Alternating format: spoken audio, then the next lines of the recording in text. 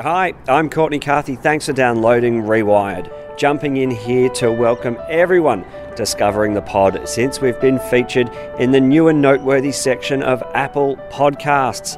It's not so long ago we wrapped up the series visiting 6 large-scale solar projects under construction in regional and rural Australia.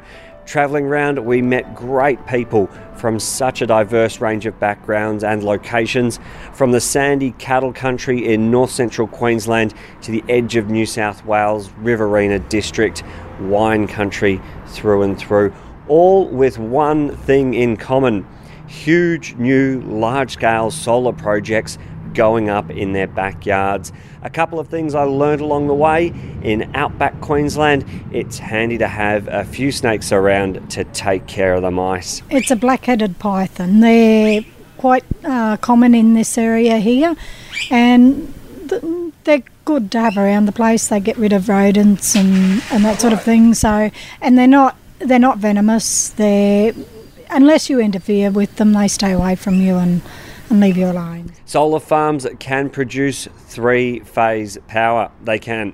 I always love the question. I had a question a couple of times now: is does the power that comes out of this farm, can that be used for 3-phase?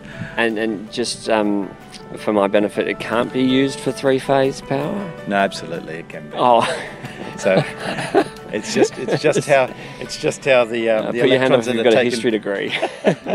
And there can be a little confusion when sites are prepped for a new solar project. Yeah, a lot of people have asked me, we're growing hemp, controlled, for the government or whatever it is. Yeah, no, a lot of people have asked us because they've seen the big fence go up, see? Whether you're into renewables or not, start at episode called Mining the Sun and work your way through. If you've heard the series, tell a friend and do leave a review in iTunes. It helps other people discover the pod. Do stay subscribed to the podcast to get updates on any new shows from ARENA, and of course you'll always get more info from their website, arena.gov.au. But now I'll let you get on with the shows.